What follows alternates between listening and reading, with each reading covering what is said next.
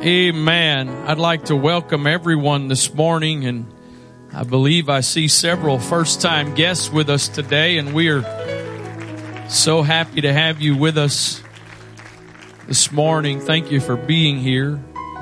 If you are joining us online somewhere this morning, we pray that you're blessed by this service today as well. God is not limited to a location. He fills all space, all time. He's pretty amazing. Amen. Well, this is one of those services that I don't look forward to, where the message is completely different than the flow prior. And used to, I would always think I missed it when that happened. And now I realize God is a God of balance. And many times He does that to balance out the Word. Now, it's not an unkind or mean whatever message, so don't get your guard up. But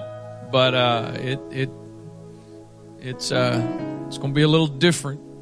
And I want you to know that worship team has perfectly done their job.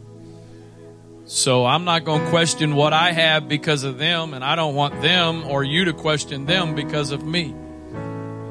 So, amen. Jeremiah chapter 18. That being said, I really believe I have a message for somebody this morning. I think it's probably more than one somebody.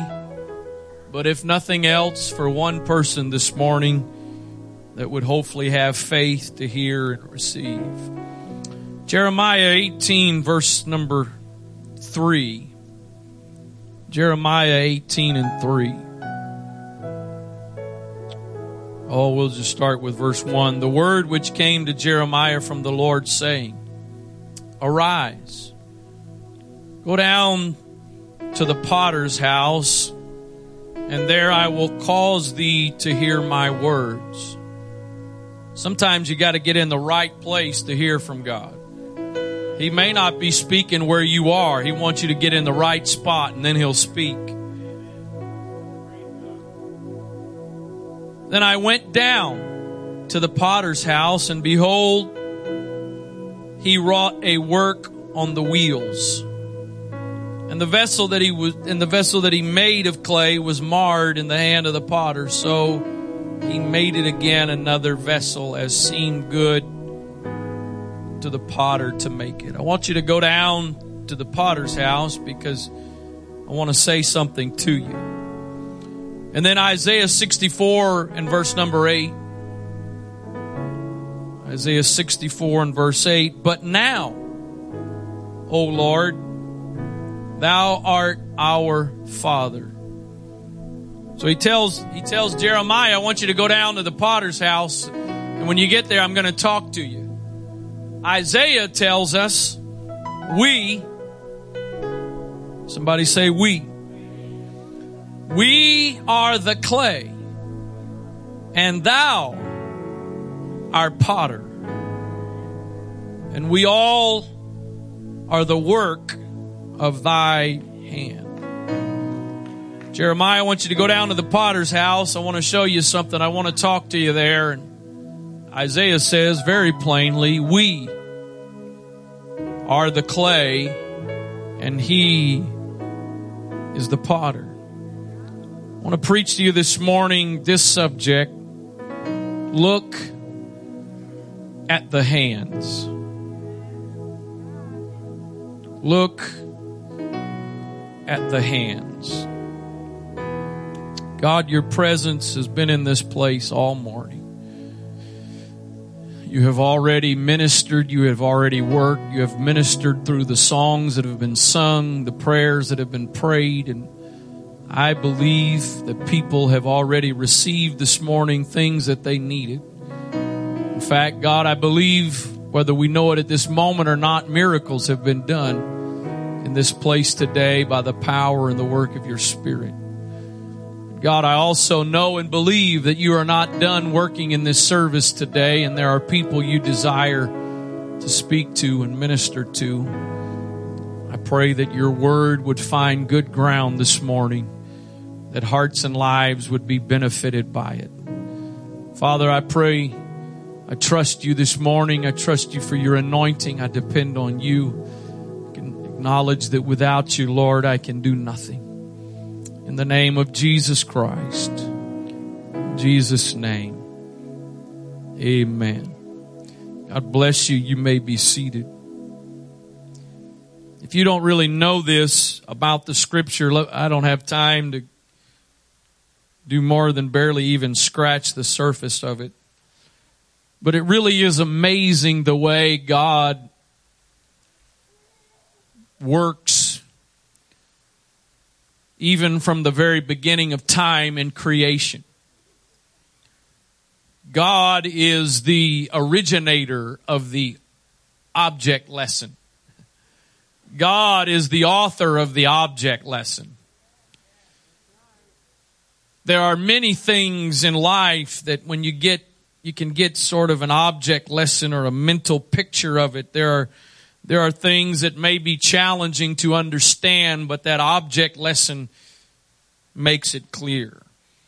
My first ministry role here at this church was youth pastor, and I spent 7 years as youth pastor, and I tried, I was always looking for some kind of object lesson to use when I taught or preached. And as many of you know, from time to time, every now and then, Brother Burnell Spriggs will ask me when he greets me in the morning to check on me, do we have any objects today? Do we got any? And so every now and then that's still the case. But God was the one, that wasn't our idea.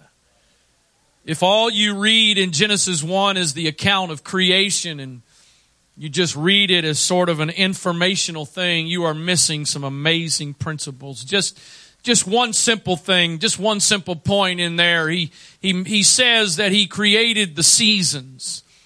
He put the stars and the sun in them. He put all those things in place for times and seasons. And one of the most important principles any person can ever grasp is that life, not just naturally speaking, but life, your life revolves around seasons.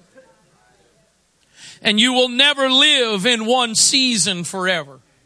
You're going to go through some winter times in your life, and you're going to go through some spring times, and you're going to go through some summer. There's been a couple of days this week where I don't know about you, but I just wish somehow, as much as I love winter, and winter is still my favorite season, but then, boy, if we could just clone this day.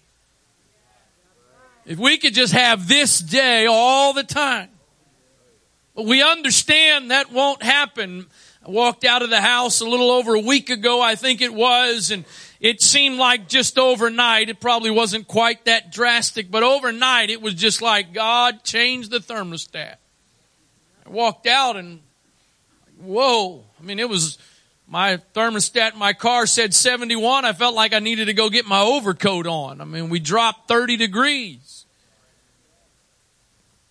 What a great day for a patio fellowship. It's going to be a lovely evening. But most of us are pretty certain, as much as we may hold out hope that this is the start of fall, I can pretty much guarantee you there are still some summer-like days in the next couple of weeks. Because it's a season that is changing. And so all throughout Scripture, and God uses so many things in the natural to give us spiritual understanding. And so one of those things that we find several places throughout Scripture, Isaiah uses it, Jeremiah uses it, one other prophet, I think it was, in the Old Testament uses it. We find Paul referring to it. You even find the word potter in the book of Revelation. And so all throughout Scripture we find this imagery of pottery. And again, Isaiah says very plainly, we We are the clay, and He is the potter. Anybody ever had a chance someplace? There's a couple of vacation places or trips we've made that, whether it was just in a store or sometimes in one of these historic kind of village replicas, whatever. Anybody ever been able to see a potter work? Anybody ever seen it on YouTube if you haven't seen it in real life? It is a process. Somebody say process. It is a process. It is not an event. It is not an act. It is a process. And that potter works. He takes usually what starts as a lump of clay that has no shape. It has shape, but the shape is a blob. There doesn't seem to be much there, but the potter knows what he's going to make. He's got an idea in mind of what that lump of clay is going to become. He puts it on the wheel. The term for that is called throwing. It's called throwing.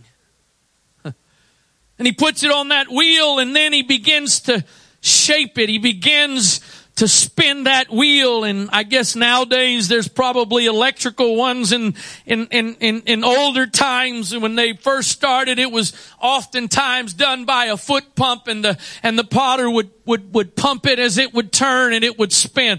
I got a question this morning. Is there anybody either in your past or currently today you kind of feel like this?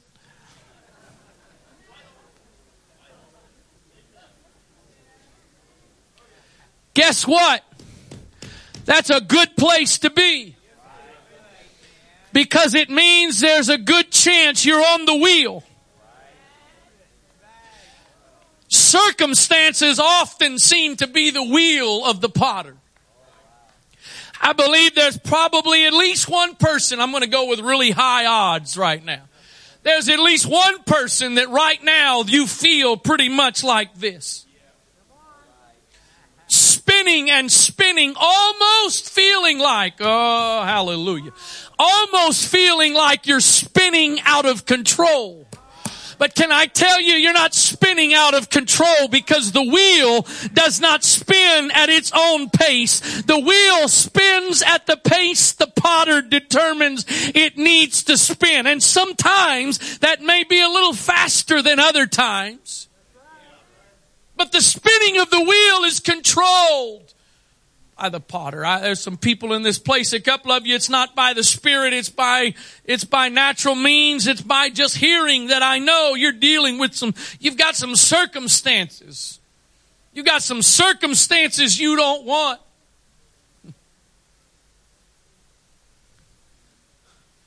Things are spinning and spinning and spinning and spinning, and you just want them to stop spinning. And yet, that's a great place to be.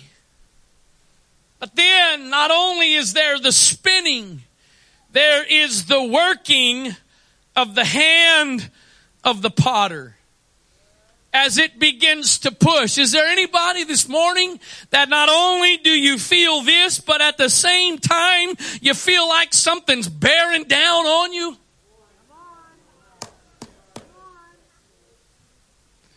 I am victorious. The part of me is, Lord, just take it away. Let it blow up. Those hands shape, and if the clay had feeling, I would imagine it would feel some pressure. Sometimes it's probably not great pressure. It's just enough to cause a little bit of shaping. And then other times it perhaps is some pretty significant pressure being pushed onto that clay as it is spinning and being shaped. Jeremiah, and what the Lord said to him was, I want you to go down to the potter's house and I want you to watch him work with the clay. And Verse 4, he says, the vessel that he made was marred in the hand of the potter. How about this? I love this. Somebody needs to recognize this. It was marred in the hand of the potter, but he did not just throw that marred vessel away and start with something new. Oh, hallelujah. I'm not to the point, but there's some stuff that needs to be said before we get to the point.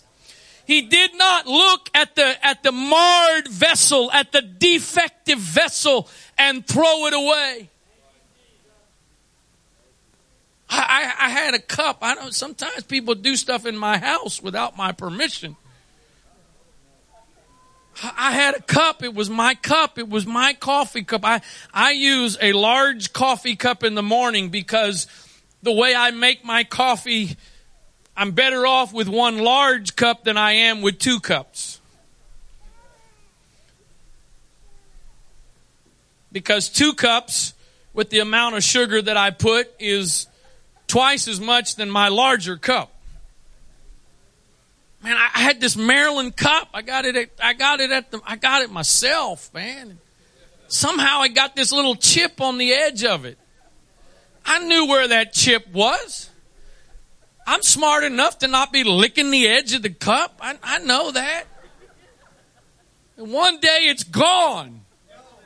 Where's my cup? Well, it was chipped, so wasn't chipped where I drank. It was fine. Man, it's kind of like, I don't know, some of you made it, but it's kind of like an old dirty hat. I mean, there's just nothing quite like an old dirty hat. I'm sure you ladies are probably like, oh my, would you do something? Yeah, I'm going to put it on my head. You don't put that? Yes, absolutely. Or I got this, I don't even know where I got it. I got this Navy sweatshirt. I think it must have been my dad's or I don't know where. It ended up in my stuff years ago. And man, the sleeve, it is literally the entire sleeve it's flaps. That's like the best sweatshirt I got, man. I think I still have it. Might need to check when I go home today.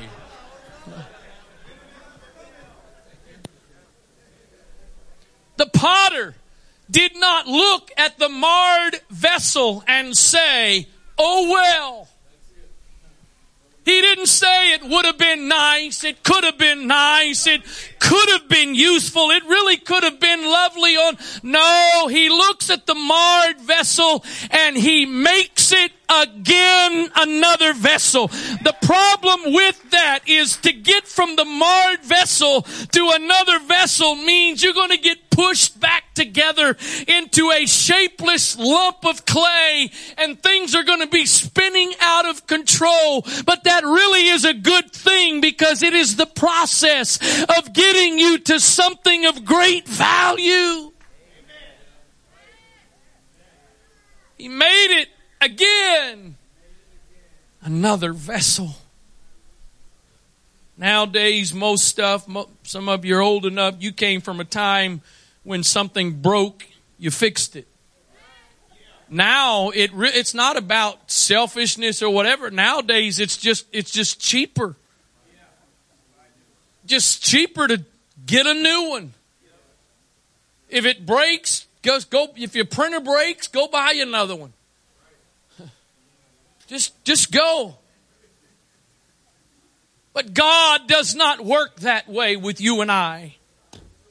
In fact, the prophet said a bruised reed and a smoking flax will he not. He's not going to, that reed could have various uses. My understanding is one of the things they could do with those reeds is they could carve it into like a little flute. But if it was broke, you just throw it away because there's many more. If the lamp is about to burn out, just go ahead and put it out. Be done with it. But that's not what the prophet says. He says he's going to take care of what is bruised and nurture it back to health and make it whole again. And if it's a flame that is flickering and about to go out, rather than just extinguish it, he's going to give some fresh oil and he's going to cause it to burn again.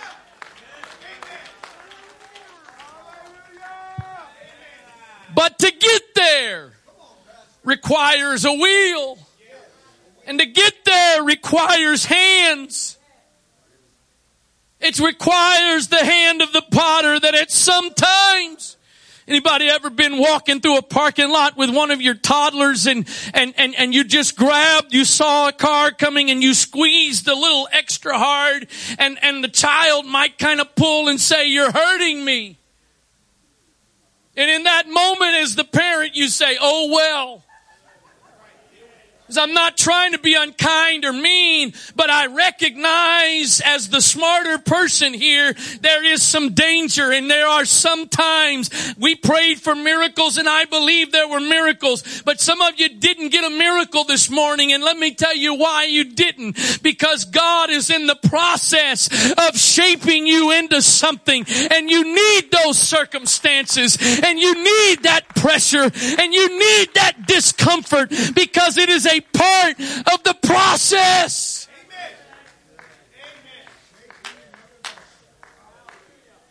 You know what? If you're a guest, this part is not for you. You can ignore it.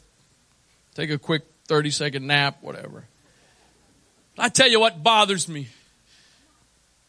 is some of you, if somebody will come up and put their hand on your head and speak to you, you'll get a word from God. You'll get your answer. But I can stand in this pulpit with a word from God for you. But you'll just check it off. It's not for you. There's some of you this morning, you don't need, in fact, you need to, some of you need to disregard what a few people have whispered in your ear, and you need to listen to your pastor right now. Because for some of you, it's not punishment. It's not the devil. It's not the enemy fighting you. God's just got you on his wheel, and he's pumping the wheel, and he's using circumstances, and he's using his hands, and he's pressuring and shaping you, and that's usually not comfortable.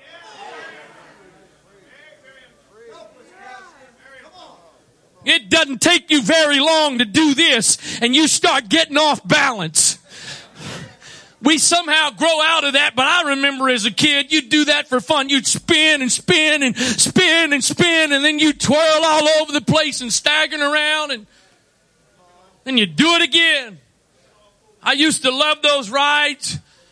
I know I'm getting old because I don't, amusement parks and me I skipped Six Flags at Youth Congress. I don't know, lines, and I never was the bravest person. I used to ride most roller coasters, but I'm just too worried I'm going to be on that car that gets to the top of the 700-foot hill and sticks, and I got to walk down the side. And there's one way to guarantee I'm never that person. Stay off the ride. I'm watching, you know those things where you can sit like two people, and it's got these gigantic elastic rubber bands, and it shoots you up. I never planned to do one, and I tell you now, it's sealed, because I saw a video just this week, couple of days, these two guys are sitting there, and they're, woo, yeah, woo, and it's all, thankfully, I don't know what the delay was, but thankfully there was a delay, because all of a sudden one of those ropes snapped. That's exactly why I don't do that. Think about all the people that have ridden and it didn't happen. Yeah. Not me. I like those. When I was younger, man, I like that one where you stand. It's a big round thing. You stand in there and it starts spinning. And by the time it gets going to its full speed, it is so fast. You literally can pick your feet up, put both feet on the wall. You're just plastered against the wall. Man, I love those. But you know what? For the most part, we don't like spinning, especially when it's spinning out of control. You don't have to put a hand up. You don't even have to give me a head nod. You can just answer you and Jesus. But how many of you this morning feel like you are spinning out of control today and you are waiting for God to miraculously intervene in your life? And I guess the bad news is He's not going to stop what's going on, because the good news is there is a vessel that He has in mind that He is shaping and wants to form into something of purpose and value, and the wheel is a part of it. You see, the problem is the difference between us and real, genuine clay is the clay can't tell the potter what to do. But for better or worse, you and I have the ability not to tell the potter what to do, but we can tell him, take me off the wheel. I don't want to become what it is this process is making me into becoming. The problem is there is absolutely no purpose or plan you have for your life that is greater than God's plan or purpose for your life. And God has a process. So this may not be every single person today, but some of you, the pressure. It's not life. It's not the devil. It's not punishment. It is the hand of the potter. And notice Isaiah 64. But now, O Lord, Thou art, would you put that up there, please? Isaiah 64:8. But Thou, O Lord, You are our what? He's talking to the potter. But the potter is our Father. He's not just some stranger who is thoughtlessly, uncaringly shaping something. But it is the Father.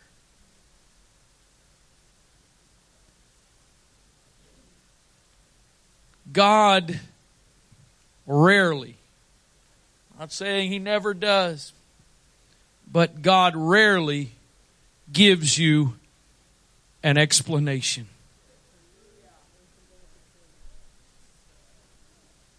How many of you have ever, this is not a trick question, this is a genuine, sincere question. How many of you have ever asked God why with something and He gave you an answer? How many? Let me see a hand. A couple of you. How many of you have ever asked, maybe some of you that just had your hand up, but how many of you ever asked God why about something and He gave you no answer? There's a couple of you that you got your answer, and then some of you that got an answer for one thing, you haven't gotten an answer for other things. And the majority of the time, you don't get an explanation.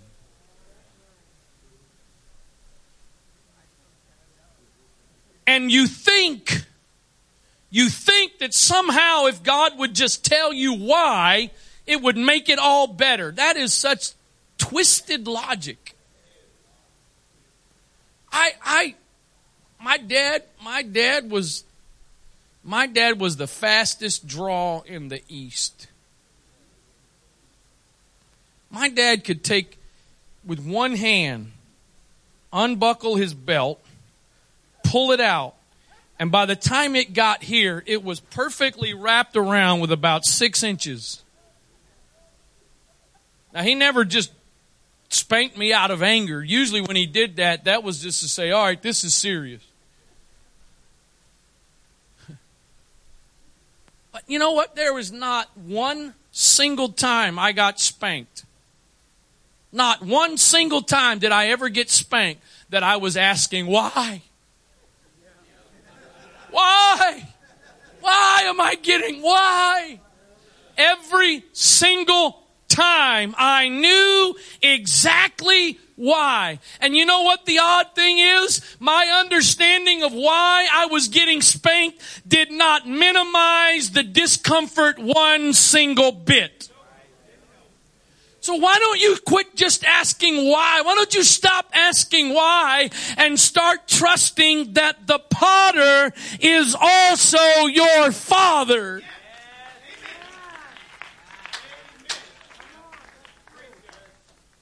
And if nothing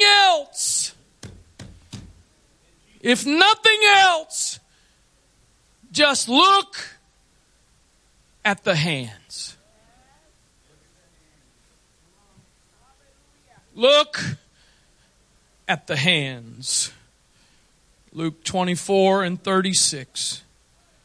And as they thus spake, this is after Jesus' death, this is his resurrection, he stood in the midst of them and saith unto them, Peace be unto you. But they were terrified and affrighted, and supposed that they had seen a spirit. And he said unto them, Why are you troubled? And why do thoughts arise in your hearts? Behold my hands.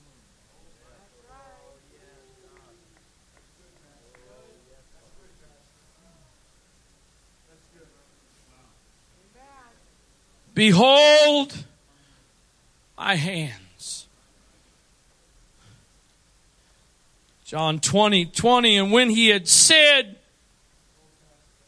he showed unto them his hands and his side. Thomas hears that Jesus is resurrected, but Thomas says, unless I see it myself, unless I can behold him for myself, I'm just not going to believe it. And so Jesus shows up to Thomas and he says to Thomas in verse 27 of chapter 20, Thomas, reach hither thy finger and behold my hands. Thomas, I want you to look at my hands. Look at my hands, Thomas. Why? Because there were nail prints. Oh, Jesus. There were nail prints in those hands that were signs that I'm the one who hung on that cross and suffered for you. And the proof that I really am the one is the prints in the hands. Is this a spirit that has showed up? Look at my hands. Okay, preacher, what in the world does that have to do with the potter? What does this have to do with the potter? Everything. Because that is the potter. So the next time you're trying to ask why and you're getting a little bit offended at the pressure that's being put on you as you are spinning on the wheel, would you just pause long enough and look at the hands? And realize whose hands it is. And the one that's putting the pressure, and the one that's spinning the wheel, and the one that's causing it to be shaped is those nail-scarred hands. And if you can trust anything, you can trust those hands. Why can I trust those hands? Isaiah 53 verse 1 tells us, who hath believed our report, and to whom is the arm of the Lord revealed? For he shall grow up before him as a tender plant, and as a root out of dry ground. He hath no form nor comeliness, and when we shall see him, there is no beauty that we should desire him. He is despised and rejected of men, a man of sorrows and acquainted with grief, and we hid, as it were, our faces from him. He was despised, and we esteemed him not. Surely he hath borne our griefs and carried our sorrows, yet we did esteem him stricken and smitten of God and afflicted. But he was wounded for our transgressions, he was bruised for our iniquities. The chastisement of our peace was upon him, and with his stripes we are healed. The one who is sitting there causing the wheel of your life to spin, and the one that is sitting there putting the pressure on you that you are so wanting to be free from, is those nail-scarred hands. It's the one who suffered. It's the one who went through all kind of agony for you. So if you can't get an explanation, if he won't tell you why, if he won't change the circumstances, if nothing else, look! Look at the hands. I heard this story years ago. There's a whole lot of really great stories that go around on the internet today. Used to, it was just as email, and then social media took it. Man, there's some, I got to tell you, I'm a skeptic. There's a bunch of them. They're just too perfect to be true. And this may very well be one of those, even though it was pre-internet social media. But years ago, I heard the story. It was a mother who always wore a pair of white gloves because her hands were horribly scarred. All the time she wore those gloves to cover those scarred hands. And her daughter had a bit of embarrassment over her mother for those hands, and was ashamed of those hands. And after a period of time, finally, after sort of pressing for an answer, the mother finally decided to tell the little girl the story of why her hands were the way they are. It turns out the explanation for the badly scarred hands was an attempt on the mother's part to rescue that girl from danger when she was an infant. And what was ugly and embarrassing suddenly became something of great beauty to that daughter, because she understood the reason for the scars. There's some people in this place today. There's some hands.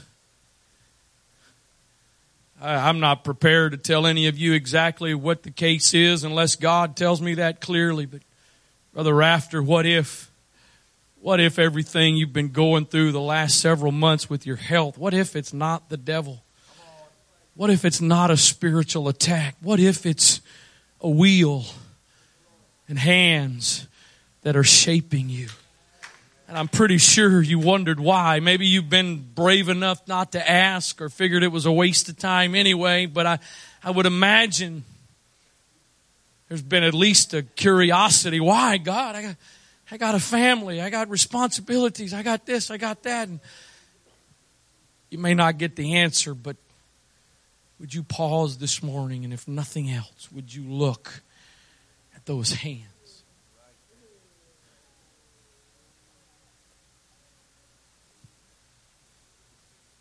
No. I know that doesn't answer my question.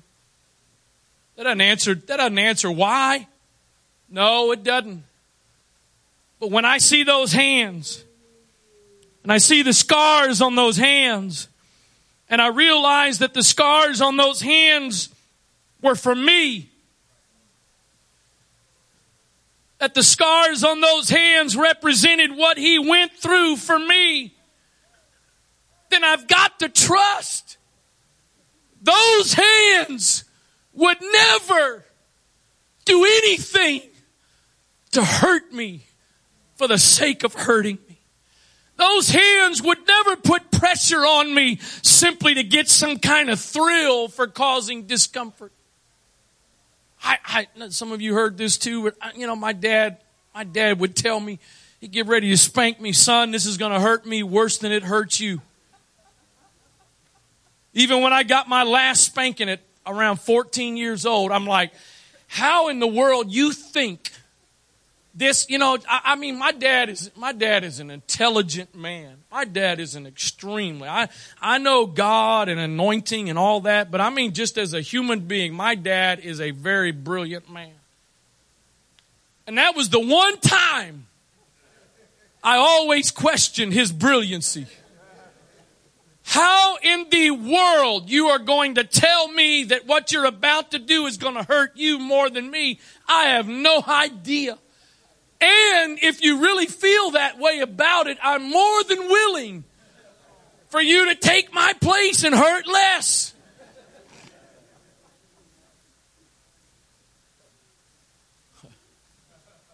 It wasn't until I can't do this as much as my dad can do this, but obviously I got a few things. I could take you, if it was still there, it's not there anymore because it was in the other building. I could take you upstairs to where my office was at that time. I believe it was during a meeting. And my innocent, precious, lovely firstborn was not cooperating. And I took her up into my office for the giving of her first spanking. And as I sat there and gave her that spanking, I'm not a big crier, but I had a couple of tears start to flow, and it was in that moment I understood my dad was really a smart man. And now I understood what I had heard all my life when I got a spanking, that it hurt him more than it hurt me.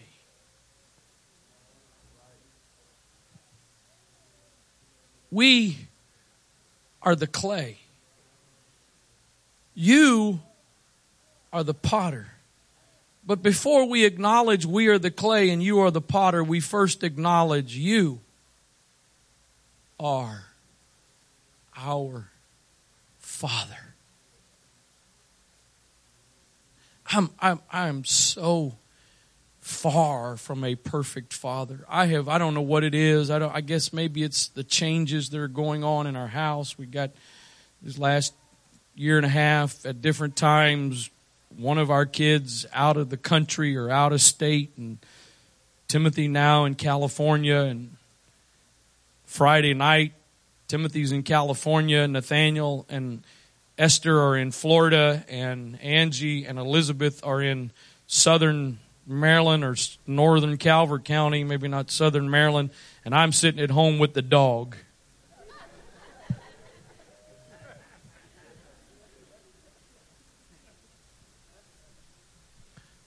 How did we?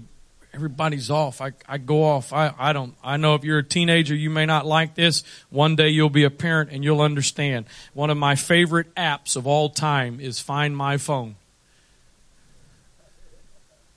Because at any point in time, I can go on there and see where everybody is. And I went on there the other day, and we have a triangle right now on Find My Phone. 3 of us are here. 1 of us is way out west, and 2 are down south. I don't know maybe if it's all of that, but I found myself the last couple of weeks, months probably, a lot of times sitting and rehashing and thinking over a bunch of regrets. Not regrets for abusing, not regrets for mistreating, but mostly regrets that, you know what, I could have done more here. I could have spent more time there. I could have been more present there. I say all that to say, if as a natural, earthly, imperfect human father, that's the way I feel, how much more does the Heavenly Father, not the regrets and all that, because He never messes up. But my point is, if as a natural father I can feel that way about my children, there is a Heavenly Father. I get no pleasure out of seeing my kids suffer anything. There is no joy in watching them suffer. I called Timothy yesterday afternoon to chat for a minute. We've done a whole lot of texting since he's been gone, but I called to chat and what's going on? Well, we're hanging out and they had a couple of computers set up and they're watching college football, and then he says, we're cooking burgers on a George Foreman grill on the ironing board. Now, you got to understand, for some of you, you're like, yeah, so what? You don't know my son. Like, man, I want to wire you $100 right now. Go to Ruth's Chris. If I, as a natural father, feel that way about my children, in fact, the Scripture says that if you being evil know how to give good gifts, how much more does your Heavenly Father? I didn't do it out of obligation. I did what I felt to do. I felt led to ask those of you that had a need to come down and pray. I felt led to do that, and I believe there was some people here that God was going to do something for you and change some things, but also knew, I know it anyways, but I knew especially based on what I was preaching today, some of you weren't going to get a miracle.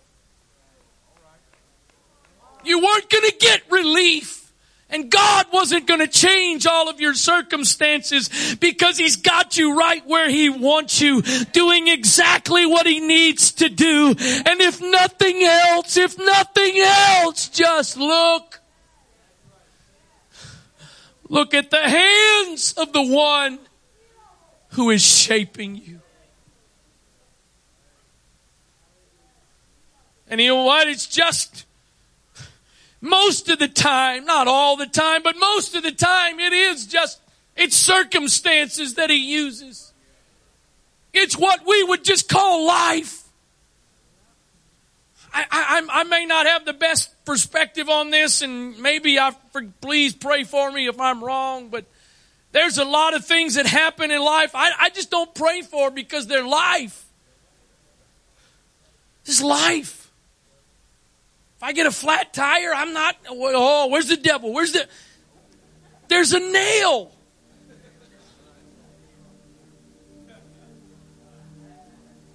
Got out the shower this morning, I had blood running down. Oh my God, no, the devil's not attacking me. I had a bump I forgot about and ran the razor right over it. It's life. I'm not saying you don't pray. I'm not saying, I don't. The bottom line is God uses and allows circumstances. Oh my, can you imagine? I'm quitting. I know it's holiday weekend. I need to let you go. Can you imagine? Here's this guy. He is one of the wealthiest people of his time. He's got 7 sons. He's got 3 daughters. Life is perfect. He's got the life. I mean, he's got the dream life. All of a sudden, you want to talk about spinning out of control. on one single day, in one single day, he loses every possession. The Bible says as one servant is coming to tell him of a tragedy that has happened and livestock that has been lost, as that servant was finishing up, the next servant was coming in,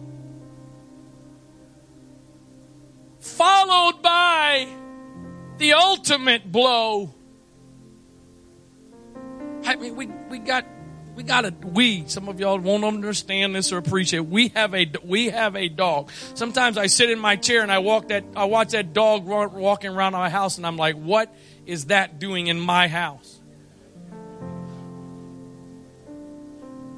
That being said, I have developed quite a fondness for that dog. And I can't, several months ago, some of y'all lived this, but we used to live it with kids. You got 4 small kids. You can't do anything without major planning in advance. We made it through that. Now we've decided to put ourselves back in. Let's go out of town for a couple of days. Okay, great. Yeah, we're going to go here. Oh, awesome. Wait a minute. Who's taking care of the dog? And that happened back in January during Awakening, and that was when he was still only a couple of months old. And it's like, we're going to go over to College Park for Awakening and be a part of campus ministry and whatever. And awesome, great, but we're going to be gone 5 or 6 hours, and he's a puppy, and he can't be left more than 3 or 4 hours. My wife's like, you know what? He's just going to have to go. He's going to have to go. He's going to have to go. I'm like, he ain't going nowhere. Too late. You know what? I'd be saddened if I got home today and something happened to that dog. But there ain't nothing compared if I got news something happened to one of my kids. And I don't think Job had the attachment to those cattle that I have to my dog. But I know one thing, when he came in and they said, all your kids in one single accident have all died. You want to talk about spinning? You want to talk about some molding and some shaping and some pressure? You want to talk about a reason to ask why? There's a reason. That's something to ask why about. When you get to the last chapter of the book of Job, you get to the completed vessel. And he says this, I heard of you with my ears, but now I have seen you with my eyes. You got to spend some time on the wheel. You've got to spend some time with those nail-scarred hands pressing and pushing on you and shaping you. And you got to spend some time where it feels like, you know what, surely this is enough and nothing else is going to go wrong. And all of a sudden, something else gets added onto your plate and it keeps spinning and spinning and spinning. If nothing else, I challenge you today in the Holy Ghost to look at the hands that are doing the shaping.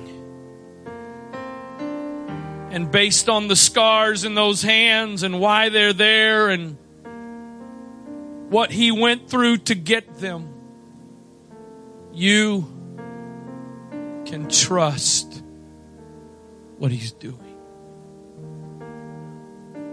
So bow your head and close your eyes, please.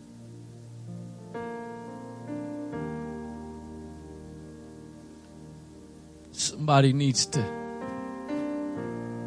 take a look this morning. Somebody needs to take a look this morning. Those nail-scarred hands that are shaping you and molding you. It's not punishment. It's not being done out of anger.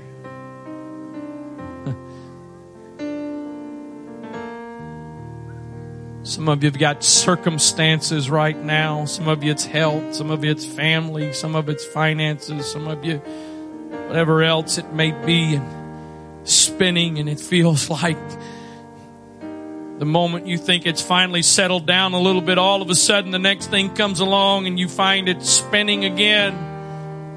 And then those hands pressing and pushing. You can trust those hands. You can trust the one who's spinning the wheel. You can trust that whatever rate at which he's got the wheels spinning, you can trust that he knows exactly what he's doing, because the potter is our Father. And the hands are those nail-scarred hands from that old rugged cross. Father, I pray right now. I know there's somebody. It's probably more than one, but there's somebody. There's somebody you're talking to today. There's somebody you're trying to get a message to today. Somebody that's trying to figure it all out. Somebody that's trying to understand it all. Somebody that's asking why. Somebody that wants an explanation, and perhaps some that are, their desire is, get me out of this. Stop the spinning, stop the pressure, give me a break. Let them see.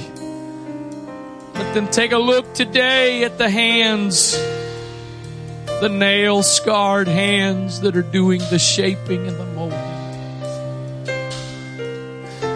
In the name of Jesus, in the name of Jesus, in the name of Jesus, in the name of Jesus, in the name of Jesus, in the name of Jesus, in the name of Jesus. Come on, just let the Spirit of the Lord sweep through this place right now, sweep over you. We may go beyond this in a moment, but I understand this is the kind of message that some kind of outward demonstrative response is not the easiest of responses.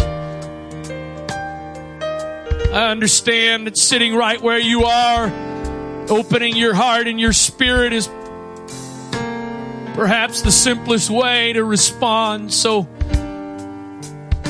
that's fine.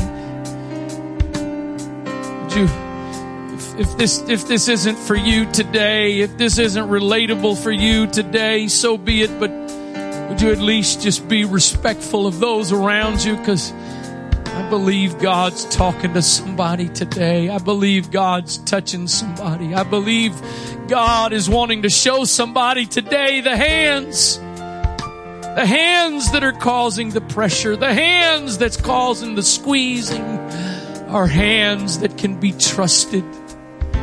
They're not hands that are trying to destroy you. They're not hands that are trying to abuse or punish you, but they're hands that are lovingly shaping you.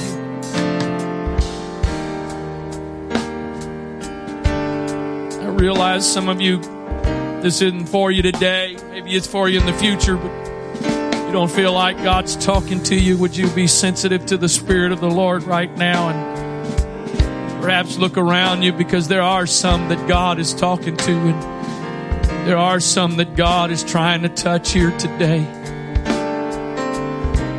You can trust those hands. You can trust those hands. The potter's not a stranger. The potter's not a stranger. The potter's not just anybody. The one that's causing the spinning, and the one that's causing the pressure, and the one that's doing the shaping is not just anybody. You're not just any lump of clay. It's the Father. It's the hands of the Father.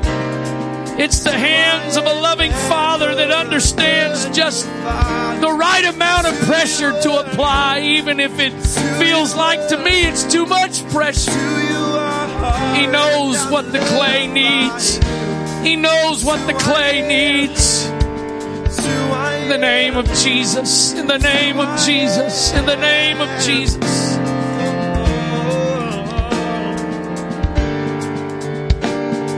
The potter's hands are the hands of the ones that was wounded for me.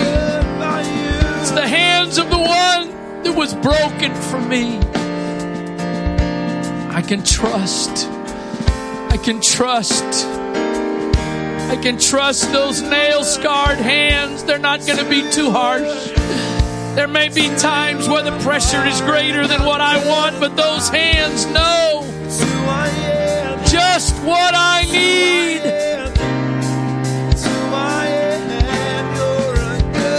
That potter knows just the speed of the circumstances of my life that are necessary for the shaping of the vessel. In the name of Jesus. In the name of Jesus.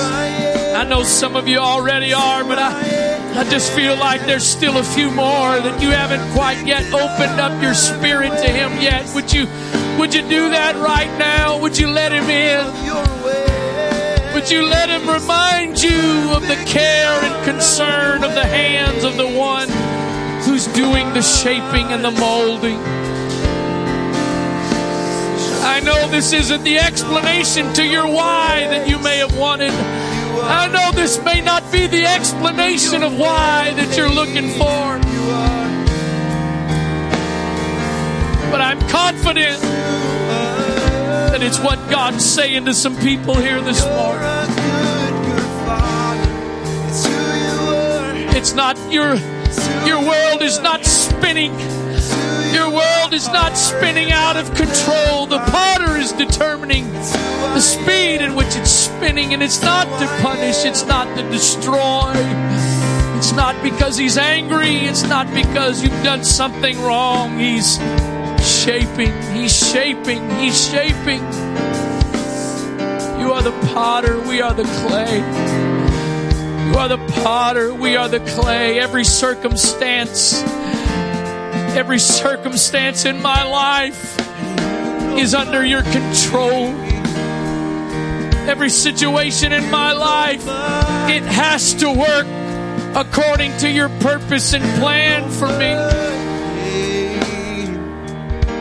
Everything you do, everything you allow has to work for my good. It has to work according to the purpose of the hands that are shaping me.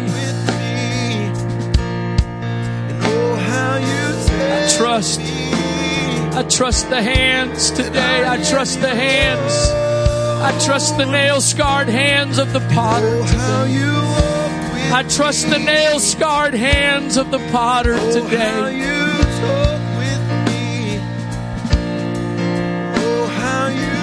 When I can't understand what's going on, when I don't like what's going on, when I can't seem to get a break from what's going on, I'm gonna look at those hands.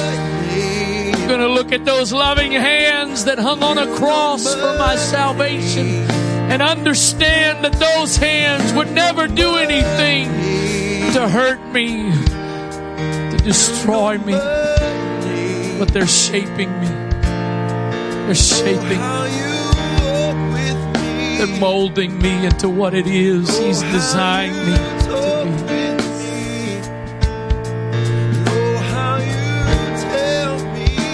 I know the Lord's not done ministering and working in some lives, but if you need to go or you want to go, please feel free to do that whenever you need to. If you've got to walk by somebody to do that, please be mindful of them if they're praying and if God is ministering to them.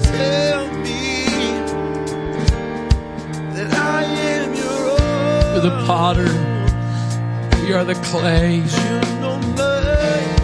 You're the potter, we are the clay.